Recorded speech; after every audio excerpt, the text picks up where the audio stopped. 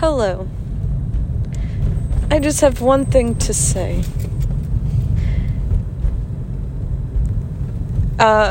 Reason number one why I like polyamory. I don't know how many reasons, actually. This is probably not number one. But here's one I really like about it.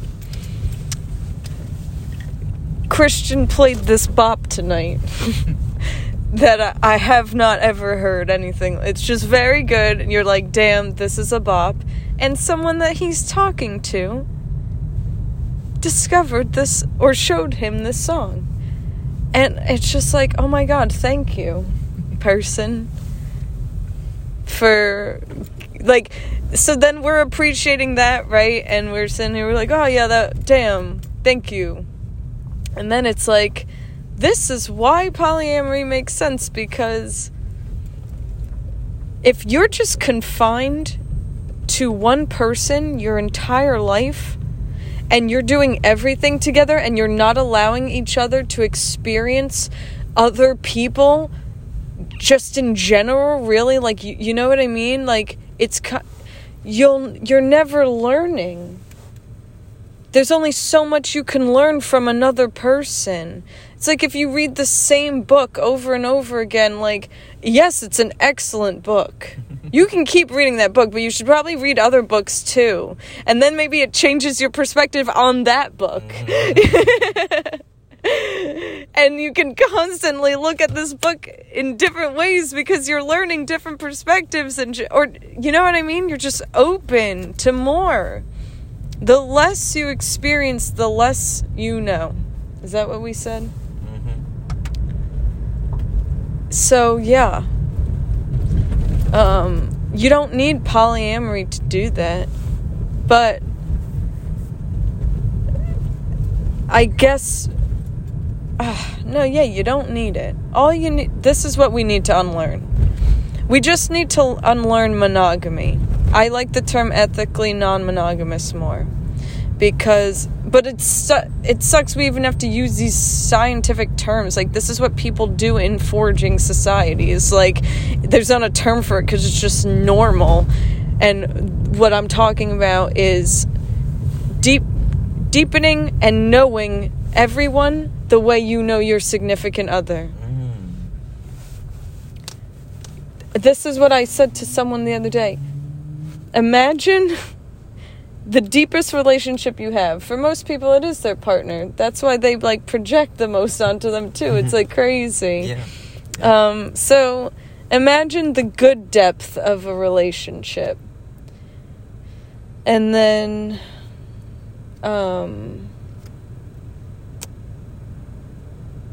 imagine that with so many people. Obviously, not everyone. I'll quote Christina. She said, "Thank God we don't like everyone." She's like, imagine how exhausting that would be. Like, how much energy goes into preserving and loving the people you already have, you know what I mean? Imagine if you loved everyone. That's so many people. It'd be exhausting. So, like, we would all only... That's why, like, everyone's into different shit. It's good. You need the difference. We can't all be the same like that, you know?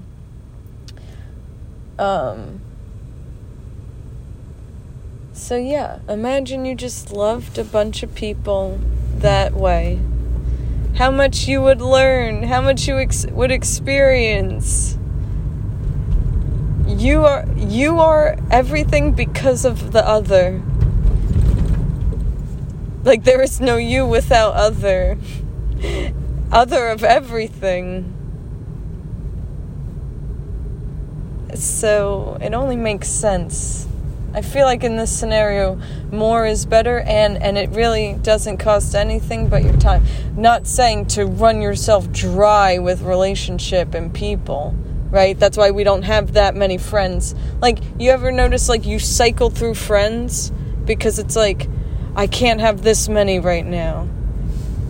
I think I've always felt bad that I lost people a lot.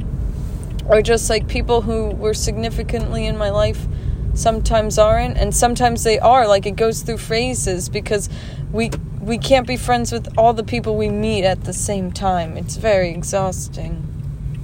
So you come in and out of each other's life, and that's fine, and that's beautiful. We shouldn't look at these things as negative. It means y'all are experiencing stuff, you know? And then you can come together and teach each other shit when the time is right. I think that's all.